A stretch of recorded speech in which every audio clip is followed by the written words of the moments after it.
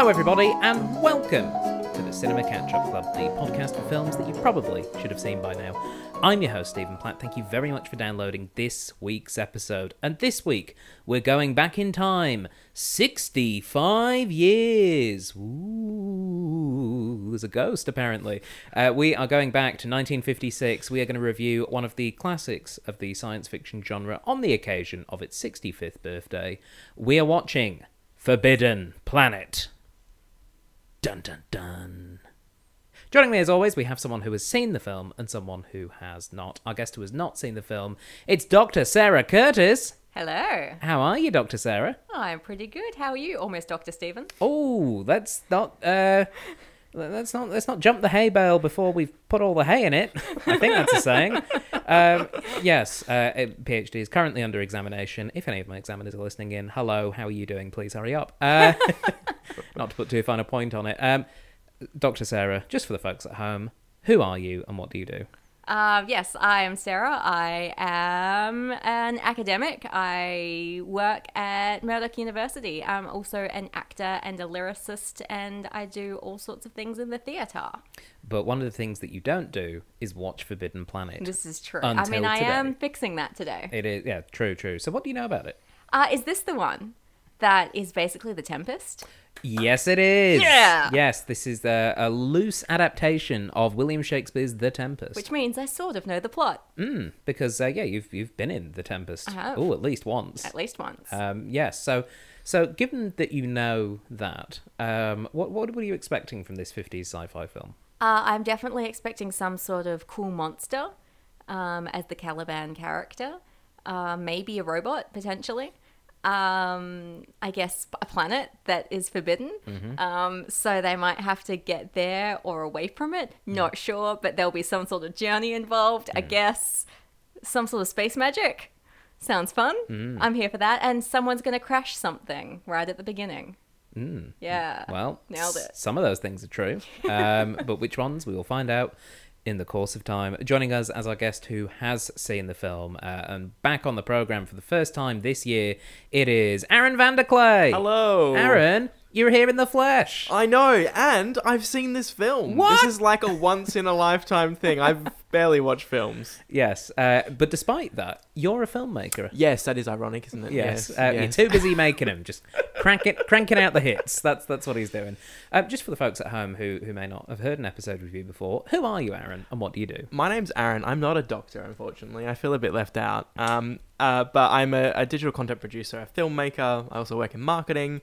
But yeah, making content is my thing. So, yeah. And specifically of interest is some of your Star Trek content. Oh, yeah. So, to keep myself creative and sane in my normal mundane job, I make Star Trek fan films. I did one many years ago, and it got a lot of attention online, and I just sort of kept making them and making them and making them, and I've kept making them, and I've just finished filming one at the start of this year. So, yeah, it's coming out soon. Absolutely. And if you go and look up, I presume just Aaron Vanderclay Star Trek? Yeah, you'll see them. They're all pretty good. Thank you. I really like them, and you might even spot a couple of Cinema Catch-Up Club guests on there, because you've had Dan Buckle, I know. I have, yes, as a Vulcan. Yes, and God, he was good. He was bloody good. Perfect casting. Yeah, and Sam Knox as well from way back. Oh, yes, and if you go even further back, you may see a Stephen Platt as Doctor Who. Oh, they don't need to go back that far. No, they do.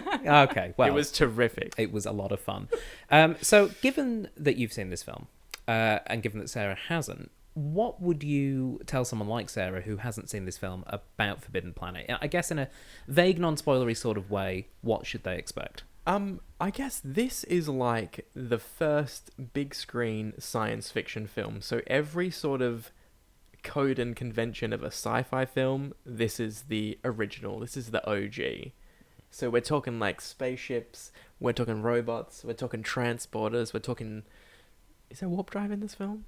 It's been a long time since I've watched it. There better be. I was a kid when I watched this, so I've seen so much science fiction now, so I'm really interested to see like the start of it all, the progenitor of it all, maybe. I'm super excited. Yeah. Well, we're excited. Shall we go and watch Forbidden Planet? We shall. Yes. Okay, for those of you who are listening at home, pop in those DVDs, load up those streaming services, and hell is empty, and all the devils are here! Wait, that's from The Tempest.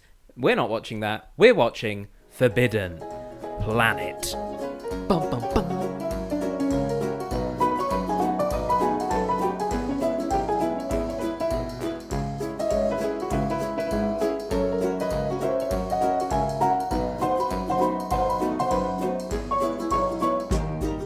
Welcome back, everybody. We have just finished watching Forbidden Planet. And by we, I of course mean Aaron Vanderclay Hello. and Dr. Sarah Curtis. Hello. Dr. Sarah, that was your first time watching Forbidden Planet. It was. What did you think? It was quite charming. There were problems with it. Mm-hmm. There were quite big problems with it. Yeah. But I liked seeing where the tropes came from. Yeah, I was not expecting that, even having seen this film, because for my context, I watched this when I was about 18 in like a film studies class. As, you know, one of those films where it was like, you know, you have to watch this, Blade Runner, and some other films that I can't remember right now, but it was like, these are like important texts. So I remember bits, but yeah, I didn't recall just how many of those iconic things were there, particularly with something like Star Wars. Yes, there are a lot of Star Wars. Well, Star Wars referenced this a lot. Yeah. Visually, especially. Yeah, but you found it charming. Yeah, there were bits of it that were quite charming. You know, it was very slow. The pacing was a bit, you know, whatever. But it was kind of like watching a classic Stargate Okay. kind of episode when you're like, ooh, there's an invisible monster. What's it going to be? Which psychological thing's going to come out of this? So, you know, that's always fun. And for you, Aaron, you said the last time you watched this, you were a child. Yeah, I think I must have been like 10 or something when I watched it. So I just found it really long and boring, and it was probably in black and white that I probably watched it as well. Right.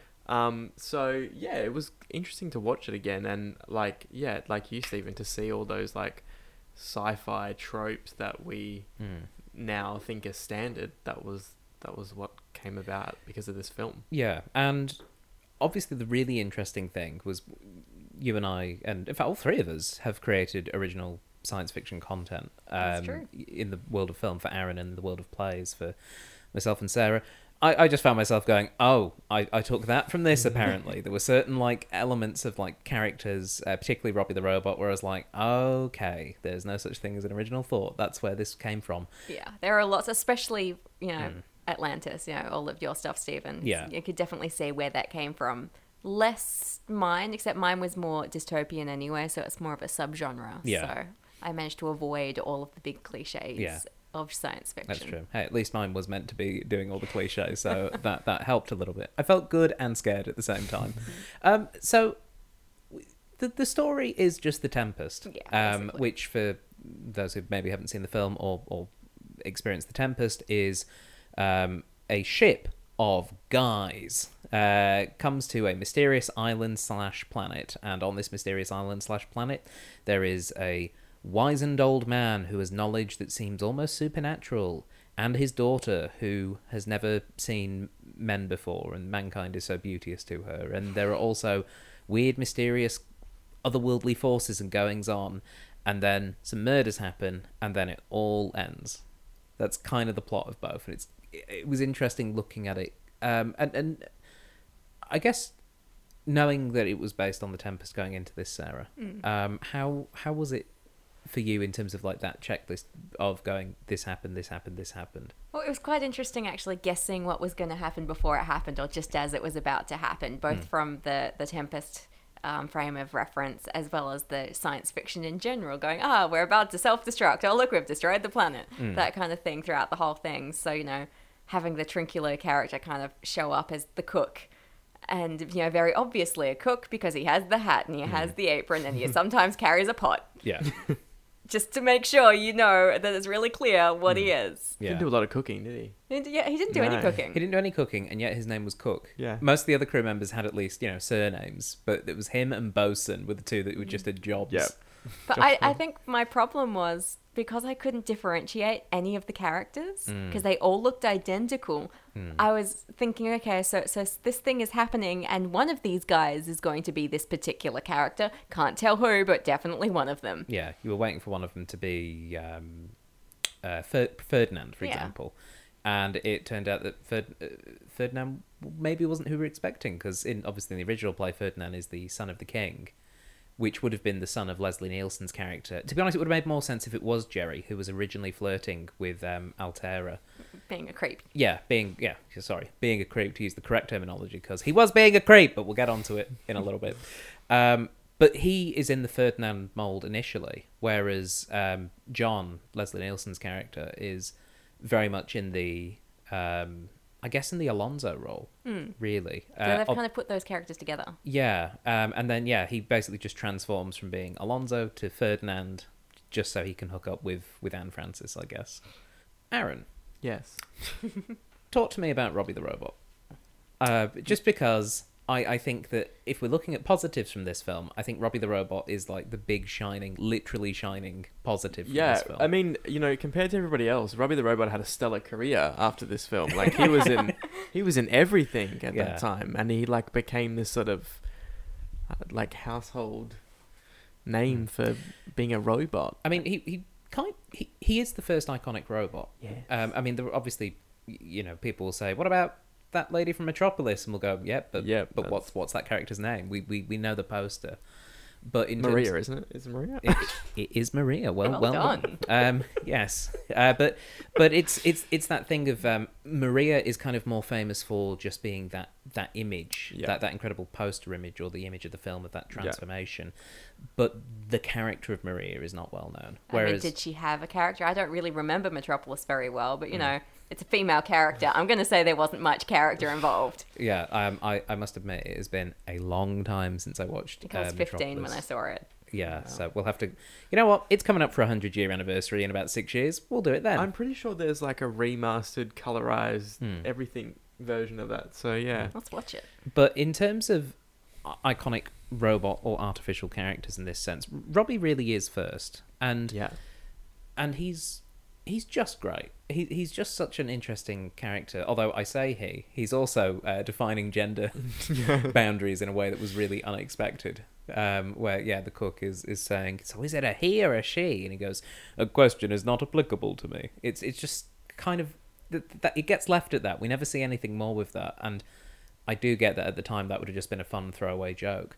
But I think what this film does, which I think is part of its charm, is you can really see it set up what ifs that would inspire everything that came next. Yeah. Like, you can imagine Gene Roddenberry watching this and going, yeah. This is, and he's even said this was a massive influence 100%. on Star Trek, and you can see it with the weird not transporters that they stand in when they. Yeah, I thought that was a transporter, but it was like a suspended animation. Yeah, thing. I don't know that was necessarily that well communicated visually in this, yeah. But then they didn't have that visual language at the time, because these days we'd think, they'd be put in pods, and you might have like a blue glass that goes in front of them, and there might be like something that makes it look like they're in ice, and that's how we know. But we think that sort of energy beam must mean transportation. Yeah. But you can see how that would have done it. And obviously, the crew of people wandering around in similar uniforms following the words of the captain. Yeah. I mean, the captain, who... It's weird seeing Leslie Nielsen play a serious character. Yeah, straight character. But he's very good in this. Yeah, he is. He's quite a leading man. Yeah. And the thing that's really fun, though, is you can just see Kirk all through this guy. Yeah. Like, it's so glaringly obvious that is where Shatner's version of the character was based on, whether it was from Roddenberry writing based on this character or Shatner having seen this performance and building on it. It's really interesting seeing that groundwork. And again, with the Star Wars elements, I feel like Morbius, to an extent, is almost the image of the bad Jedi, to an extent. Yeah. He's a bit Kenobi, and he's a bit Darth Vader. And a bit Tarkin as well. Yeah.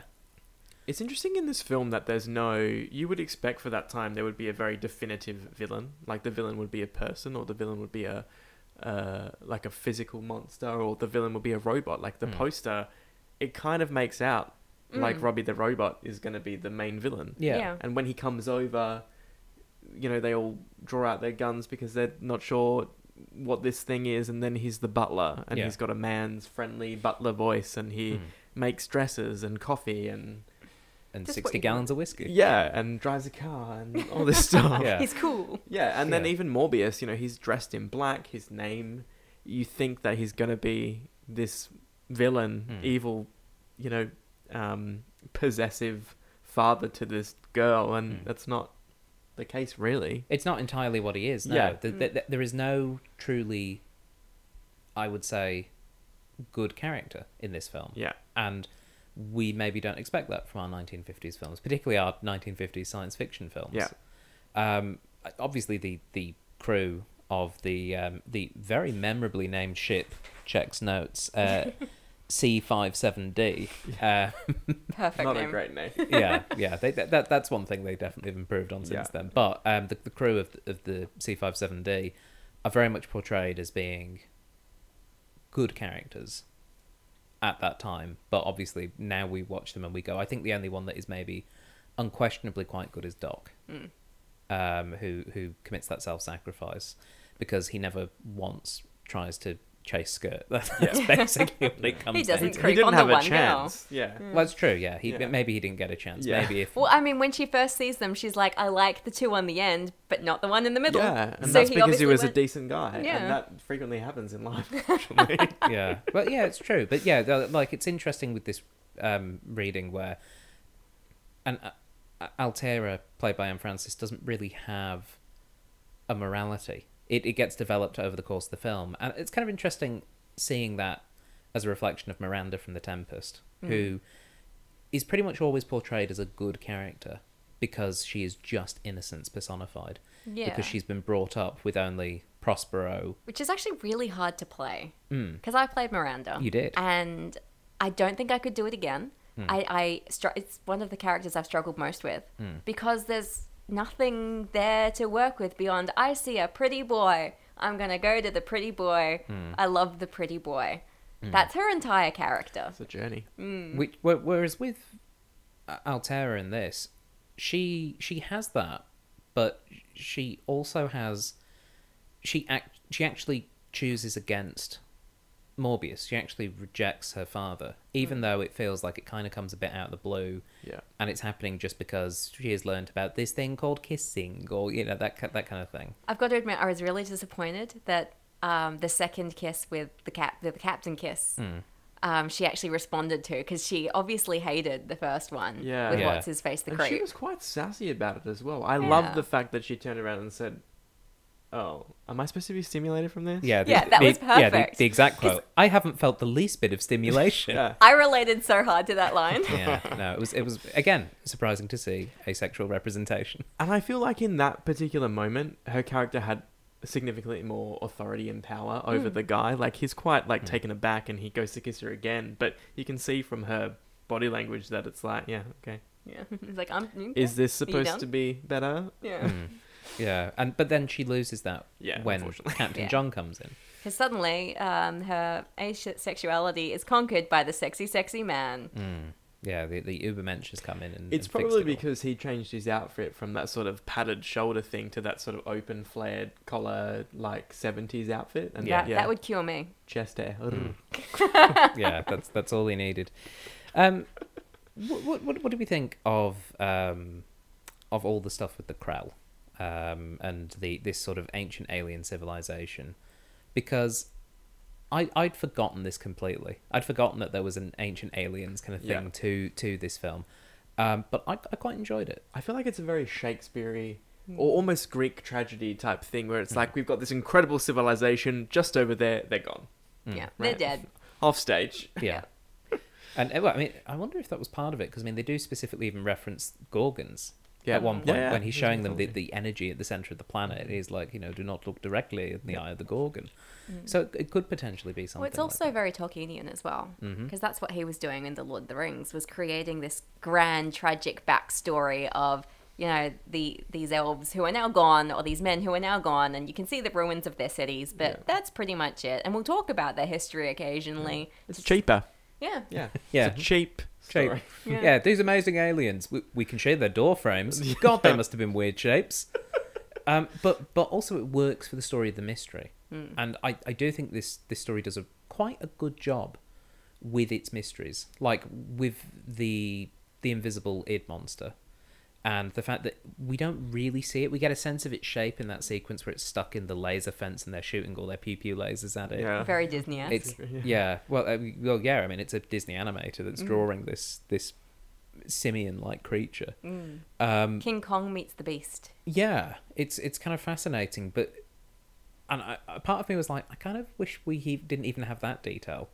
I thought it was really effective when we couldn't see anything, and it was simple tricks like the footprints appearing in the sand, or that shot of the camera being like 10 foot up and sort of going into the ship. I really liked the staircase where, as it went down, the steps went down, and then they came back up when the foot obviously came up. Yeah, so cool. It was there was some really great visual effects going on. Even the casting of the footprint, like it just was enough to be like, okay, that's its foot. How does the rest of it look? Yeah, and it's kind of lizardy. Yeah, yeah. It was Lizard, bird, mammoth thing, monkey creature thing. But most importantly, we discovered it was the id. It was bloody Edward Morbius. It was his own subconscious being. His first name was Edward. Yeah. It gets mentioned at the start of the film. What? Ed Morbius. Yeah. But no one was like, "Hey Eddie, come over here." Yeah, it's not quite as threatening. No, but Dr. Morbius's subconscious is very primal and destructive, and is their downfall, and it's just kind of fascinating in a very episode of the Twilight Zone kind of way, which is not a criticism. It's just weird seeing that sort of story in a film, because it feels like a much more televisual episode of Star Trek, to be honest. It's quite intelligent. Yeah. It feels more like, next week we'd see this cast of characters going to another planet where they deal with aliens who are half black and half white. Half white. Yeah, that is exactly where I was going. Yeah, and but they have racism because half of them are white on one side and half of them are black on the same side, and it's like, God, this seems stupid, doesn't it? It feels like it would fit. To be honest, it just feels like a Star Trek pilot. Episode, yeah. It really does, and it's kind of fascinating seeing that play out in a 100-minute film format. I do have to point out that at one point, Robbie the Robot said, when asked what he was doing, said he was giving himself an oil job. I'm curious, because we all sort of made a face of when he said that. But what do you think an oil job is? I mean, I guess he's got to lubricate all his parts. Yeah. Because 3PO. Yeah, but 3PO never called it an oil job. He had an oil bath. He had an oil bath. We see an oil bath doesn't conjure up. There's something about the use of the suffix job. Yeah. I know, this oil bath feels so good. I feel like Robbie the Robot seems to be made up of a lot of like sort of metal spheres of things. So maybe it just, in order to be flexible, he had to Gotta just keep him going, live up his balls. Thank you. We got there in the end. The film ends with Morbius getting killed by his own id, which is, that was going to happen, but then tricking John into setting off a self-destruct sequence to destroy the planet. And it was kind of funny because, Sarah, you were laughing at it, but I do wonder, it feels so classically sci-fi, but this was kind of the first one, like the idea of that for an audience that had never seen the Death Star blow up Alderaan or anything like that. I am kind of curious how that must have felt at the time, particularly to have a big bright space explosion at the end of the film. Yeah, I mean, the thing I was laughing at was more that they were trying to make it a romantic moment, and he's holding onto what's her face, Miranda, whatever her name is, Altera. It's very memorable. She's got the feminine version of the planet's name. Yeah, memorable. Yeah, because I knew that was the planet's name, definitely. Yeah, it'd be like if in The Tempest she was called Islander. Or Marina. Or Melanda. But anyway, he's holding onto her in a very sexy kind of romantic way, and meanwhile she's watching, like, her dad has just died. She's watching her planet that she grew up on explode. This isn't a romantic moment. No. Yeah, it was said at the time we were watching it, this would be like Grand Moff Tarkin getting up and close with Princess Leia when they blow up Alderaan. Yeah, and it's like, hey babe, like, everything you love is dead. Yeah, and now you're stuck with us. Although at the very least, Robbie's got a job. Yeah. Yeah. which is what we want. And she doesn't, even though she knows philosophy and history and science and biology and all the other things that she's learnt. Yeah. Probably alien languages and stuff as well. Probably. Actually, that brings me to a question. Yes. So in 1950s sci-fi, was it popular to have philologists as the main characters? I don't believe so. Because C.S. Lewis did it in his ahead. trilogy. In Paralandra, Out of the Silent Planet, and whatever the third one's called. It was pretty terrible. But the main character is a philologist, and the whole point is that he's going to this other planet, and because he's good at languages, he can communicate with the aliens, which seems to be what's happening here. And the reason he did that was because he's like, hey, you know, I'm friends with all these philologists. My buddy Tolkien does this thing. It'd be great if he was a main character in this sci-fi thing. Yeah. It just seems to be a bit of a thing. I wonder if it's just because in this specific case, having a philologist, which for those of you at home who maybe don't know, is someone who studies language or specifically the history of language, it helps the plot because they need a way to understand what the Krell were writing. So it makes sense in that respect. It's the sonic screwdriver Yeah. of its day. It's Universal translator. Yeah. Literally in this case. I don't recall from a lot of the other 50s and 60s science fiction things that I've watched that they specifically have philologists. They tend to have another MacGuffin, a bit like in Doctor Who, where it's like, oh, the TARDIS just translates everything nearby, like that sort of thing. But you may be onto something there. Maybe, I don't know. I mean, that's around the time when philology kind of got dropped and everyone was like, oh, no, let's move on to real things like English. Yeah, let's just focus on one language. That's all we need. I do have to say, I really enjoyed the design of the ship. I don't like the name of the ship, but I did enjoy the design of the ship. And the fact that it was humans in something that looks very traditionally like an alien saucer. And also the fact that we're never on Earth at any point. Like, we are essentially following the alien invaders.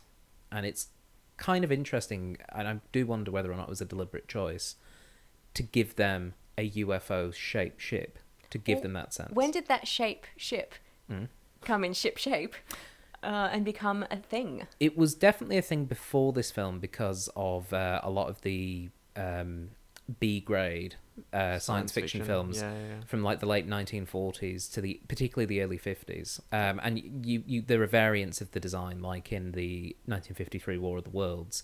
They took the concept of the saucer but made it a bit more triangular and with the big laser stalk on top. But the saucer design was definitely around prior to this film. I think this film would have definitely helped popularize it. But I don't know whether or not it was that ingrained in the public consciousness. For them to go, oh, they're the aliens.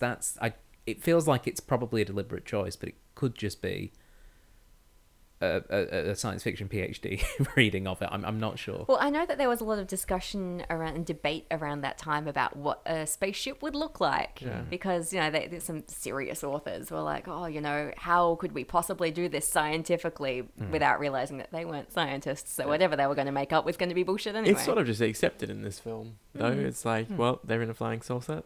There you go. Yeah. We don't really talk about how it's powered or... We don't need to know that. I think it's not a rocket ship. Yeah. Well, I think it's really interesting that rocket ships are seen as outdated. The whole premise of this thing being in the far future is quite different from other films of this time period. Yeah. Because usually it's about, unless it's like Buck Rogers in the 25th century, it's normally things that are about contemporary, like 1950s humanity going out into the stars, or a little bit in the future. Whereas in this one, they're like, men and women made it to the moon. They got that wrong. We haven't sent a woman there yet, but but that's it's interesting. Like, it's such a deliberate thing to say, like men and women. And yet to not have it then in the film. But I mean, hey, there was a woman and she lived on a planet. True, but like there were no female crew members, which I do find very odd. Well, I mean, as we've seen with the all-female crew in space, if you send only one gender to space, then they're not going to get up to any shenanigans. Definitely not. That's true. That's true. 100%. Yeah. That's how that works. That ship had no homo. They were very clear on that. They were all like, oh, what, there's a woman? Oh, we can't help ourselves. That kind of thing. Which is just pathetic and disgusting. But I do think it's interesting that, they framed it as being, we made it to space, we made it to the moon, and then we made it to all the other planets nearby by like the year 2200, and now we're just off into space doing our thing, routine checkup missions.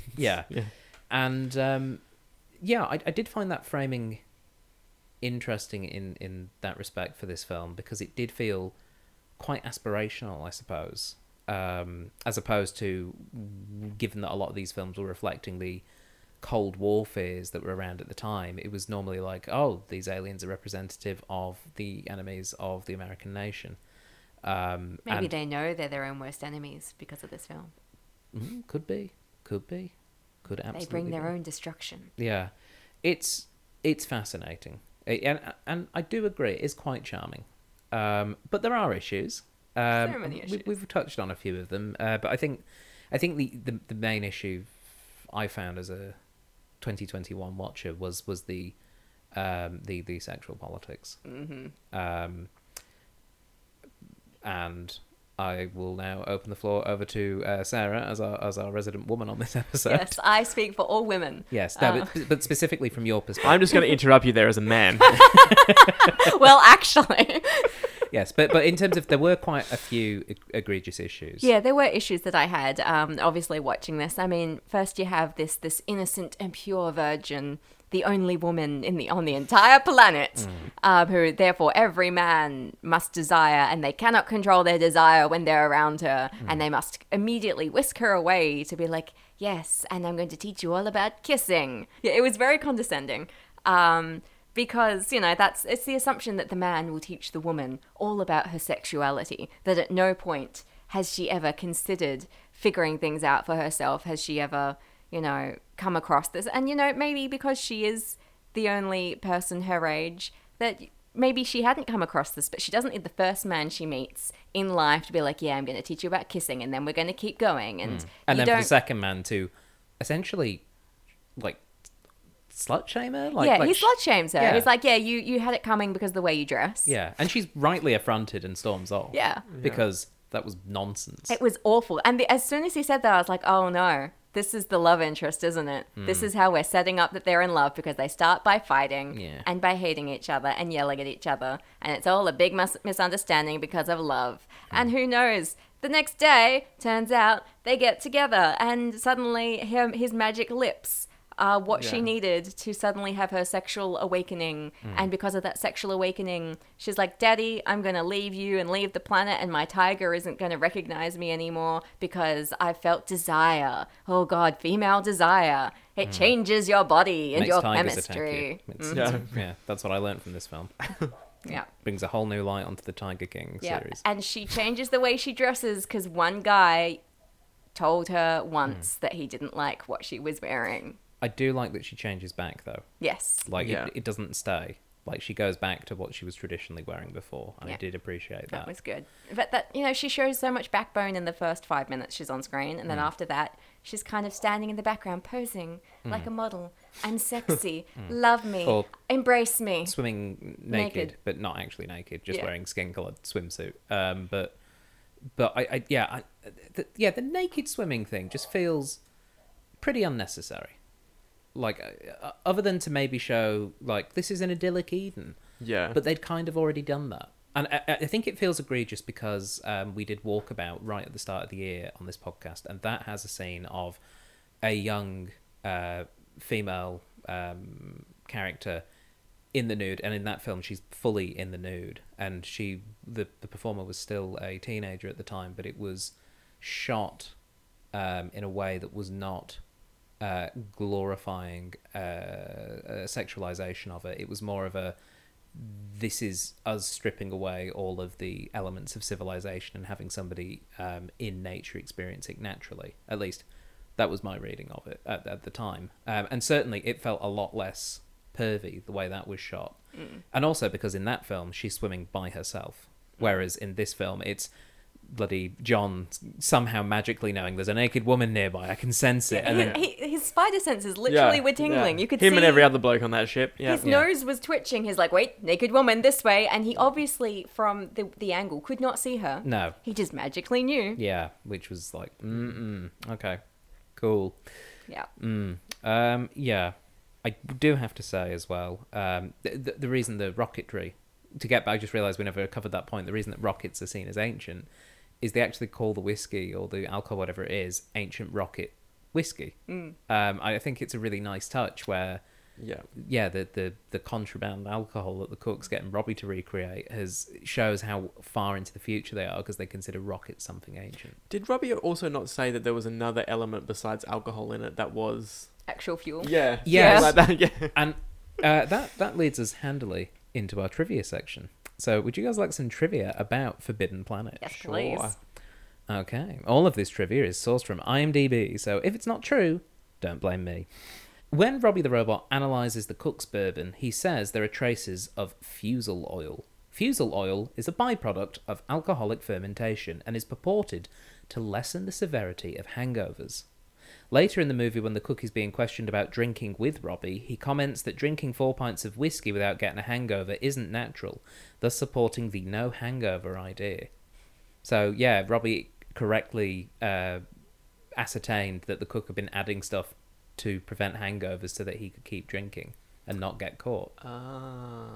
Which is just like a fun extra detail that's not necessary for the film at all. Yeah. Because who notices that? Yeah.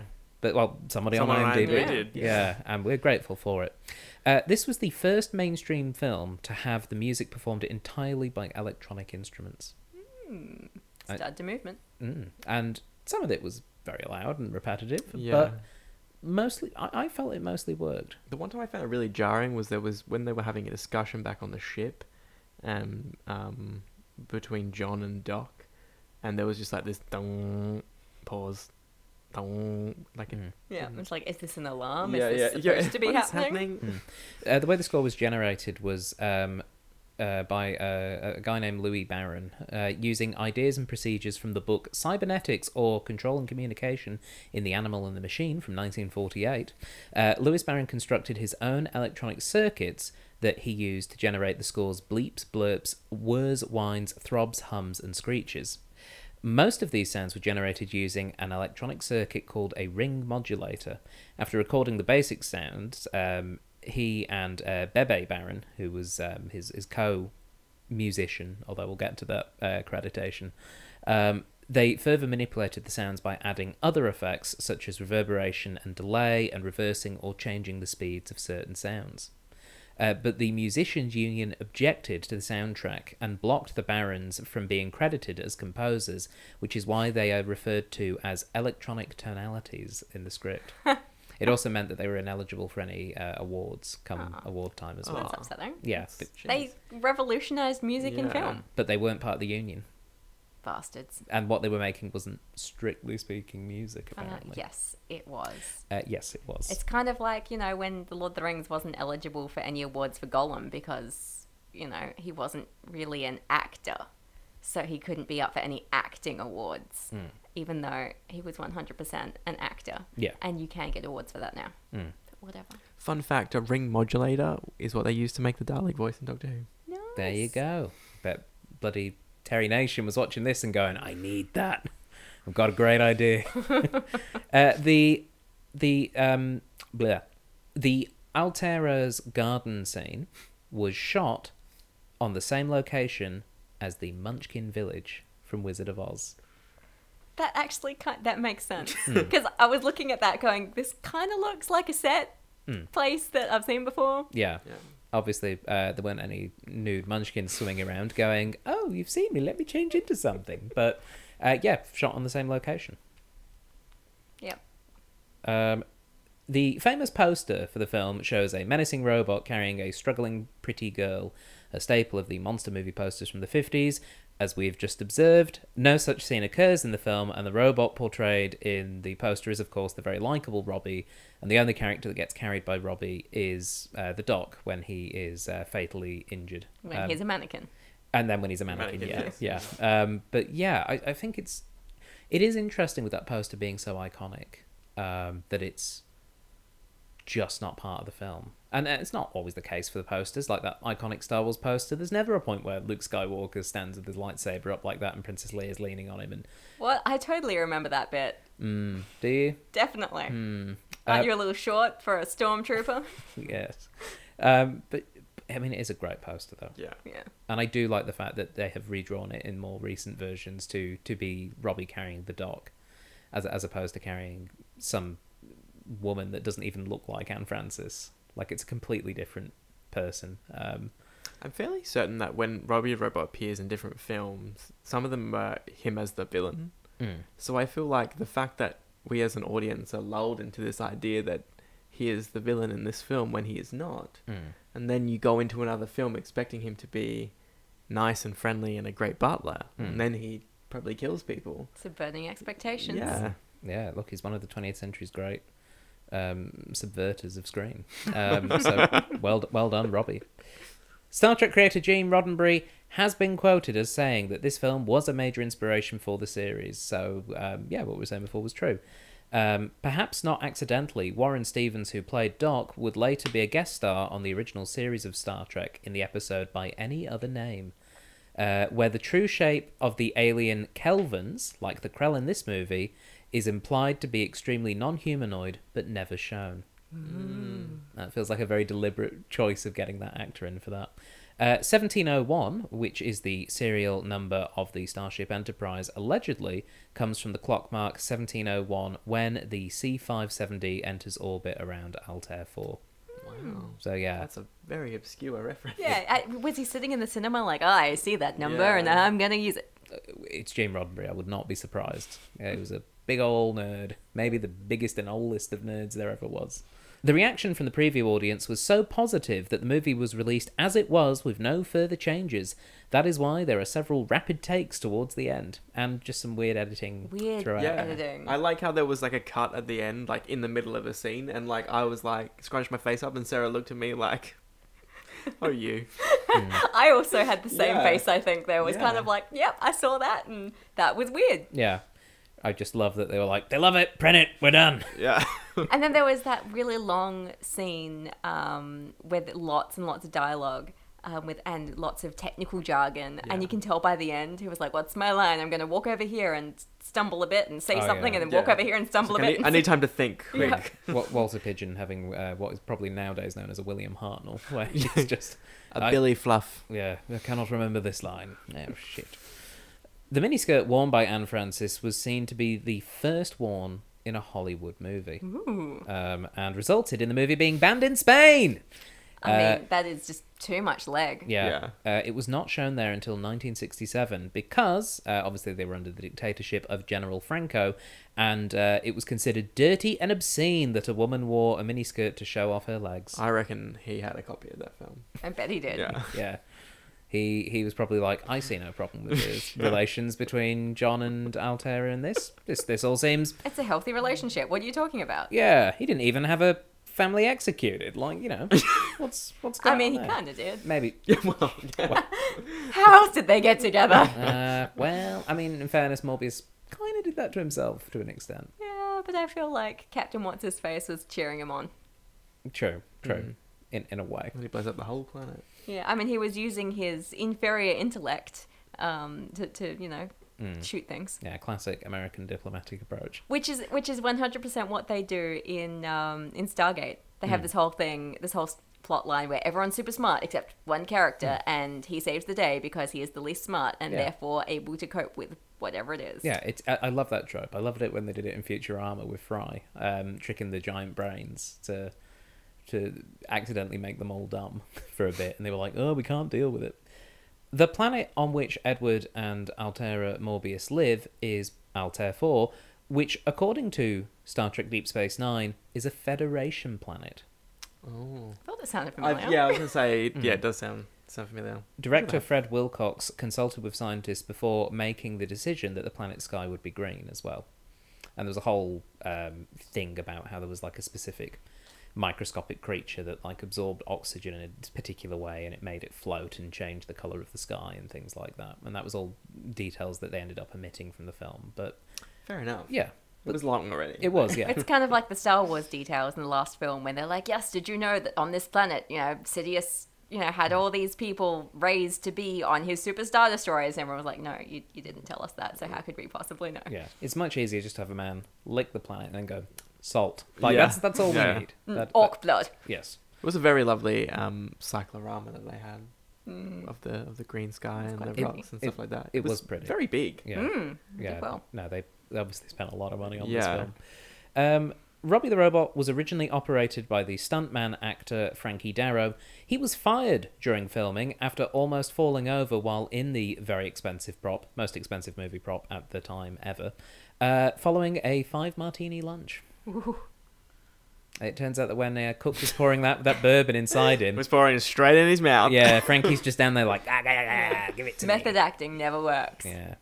Yeah. So yeah, I just thought it was really interesting that I was about to say poor Frankie, but he should have known better than to get 5 martini drunk and then get inside the most expensive prop in the film. Ooh. MGM insisted on changes to Cyril Hume's script by adding comic relief scenes with the ship's cook. What? Among these scenes, which were written but then not filmed, was one in which Robbie the Robot responds to the cook's complaint about the lack of female companionship by bringing him a female chimp. Wow. Yeah. It was reportedly not filmed. Yep. God, I can't see why. Feels like a classic 50s joke of just Yeah. like, you wanted a lady, here's a lady, but that's a chimp. I mean, it's kind of like the sexy lamp, you know?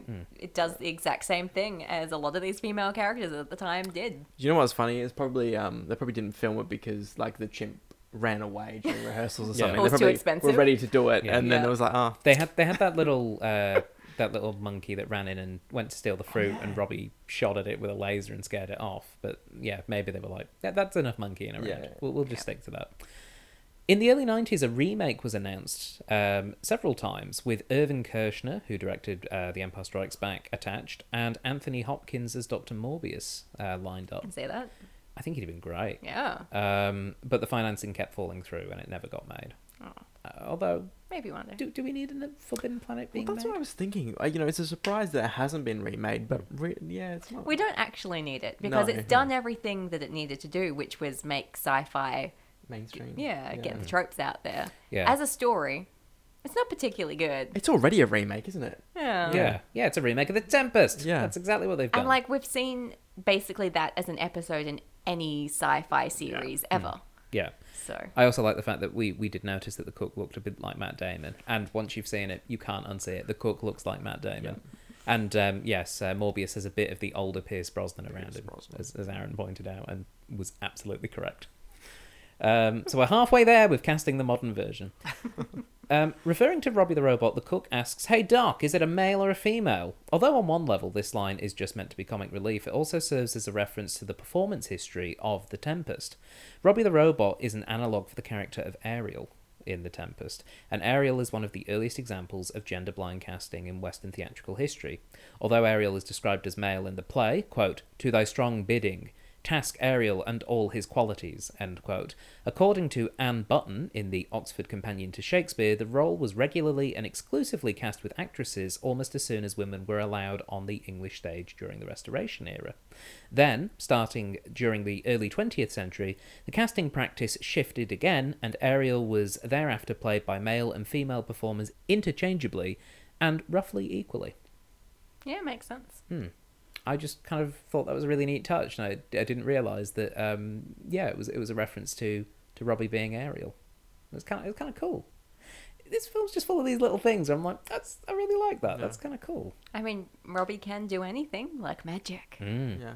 And the final bit of trivia: 4 cast members of this film later appeared in Columbo, and it's been a long time since we've had Columbo chat on this podcast.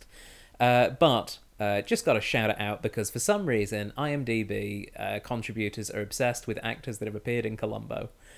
So, if you want to see them, Richard Anderson and Leslie Nielsen were both in Columbo, Lady in Waiting.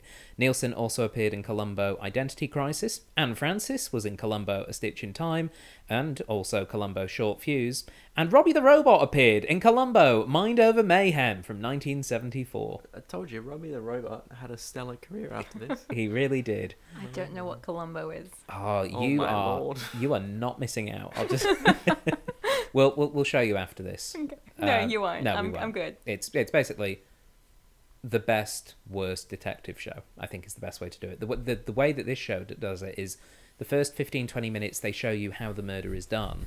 Like, you see who the caster character is, you see the murder take place, you see how the murderer does it, and then the rest of the episode is watching Columbo just kind of bumble around, but he's putting on a front, and he's making the person that did the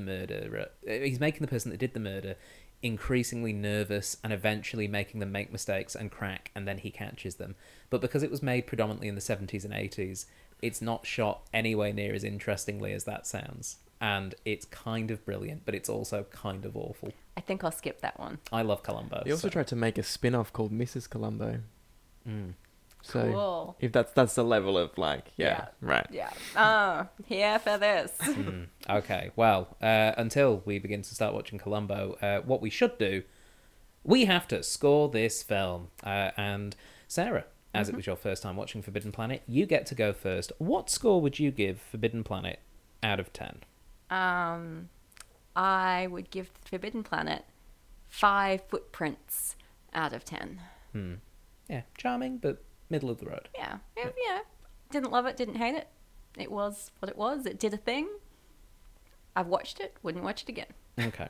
Aaron, what about yourself? I feel like I really enjoyed it, and I think I'm scoring this on the basis of what it meant at the time, like in terms of production and stuff. So I'm going to give it 8 Robbie the Robots out of 10. I mean, the impact is undeniable.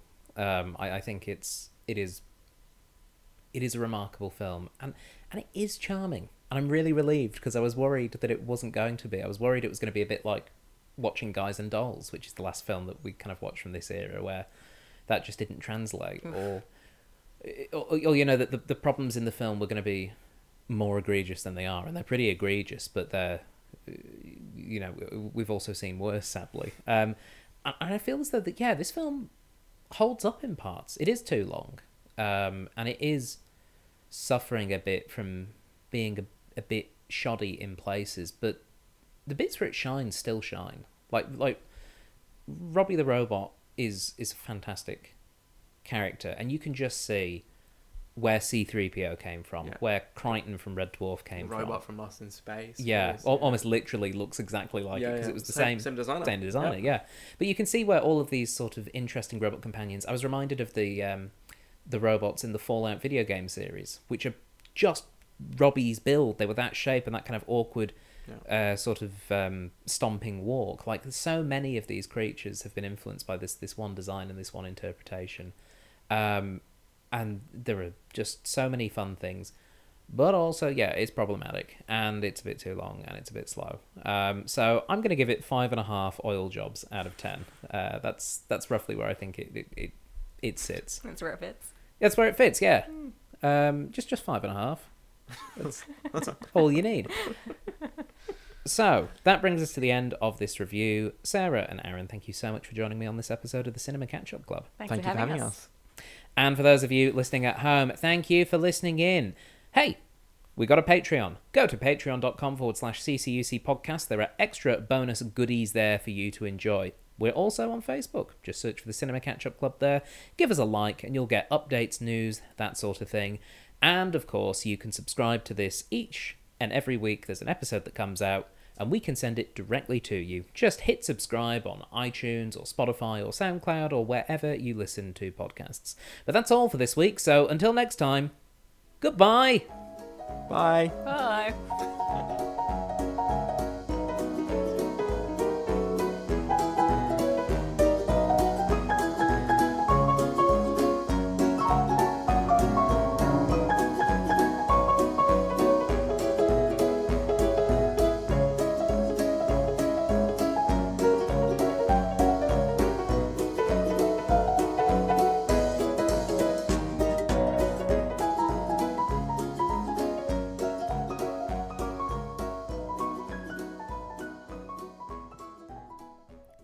You have been listening to a Thought Jar Productions podcast. For more information, please visit thoughtjarproductions.com.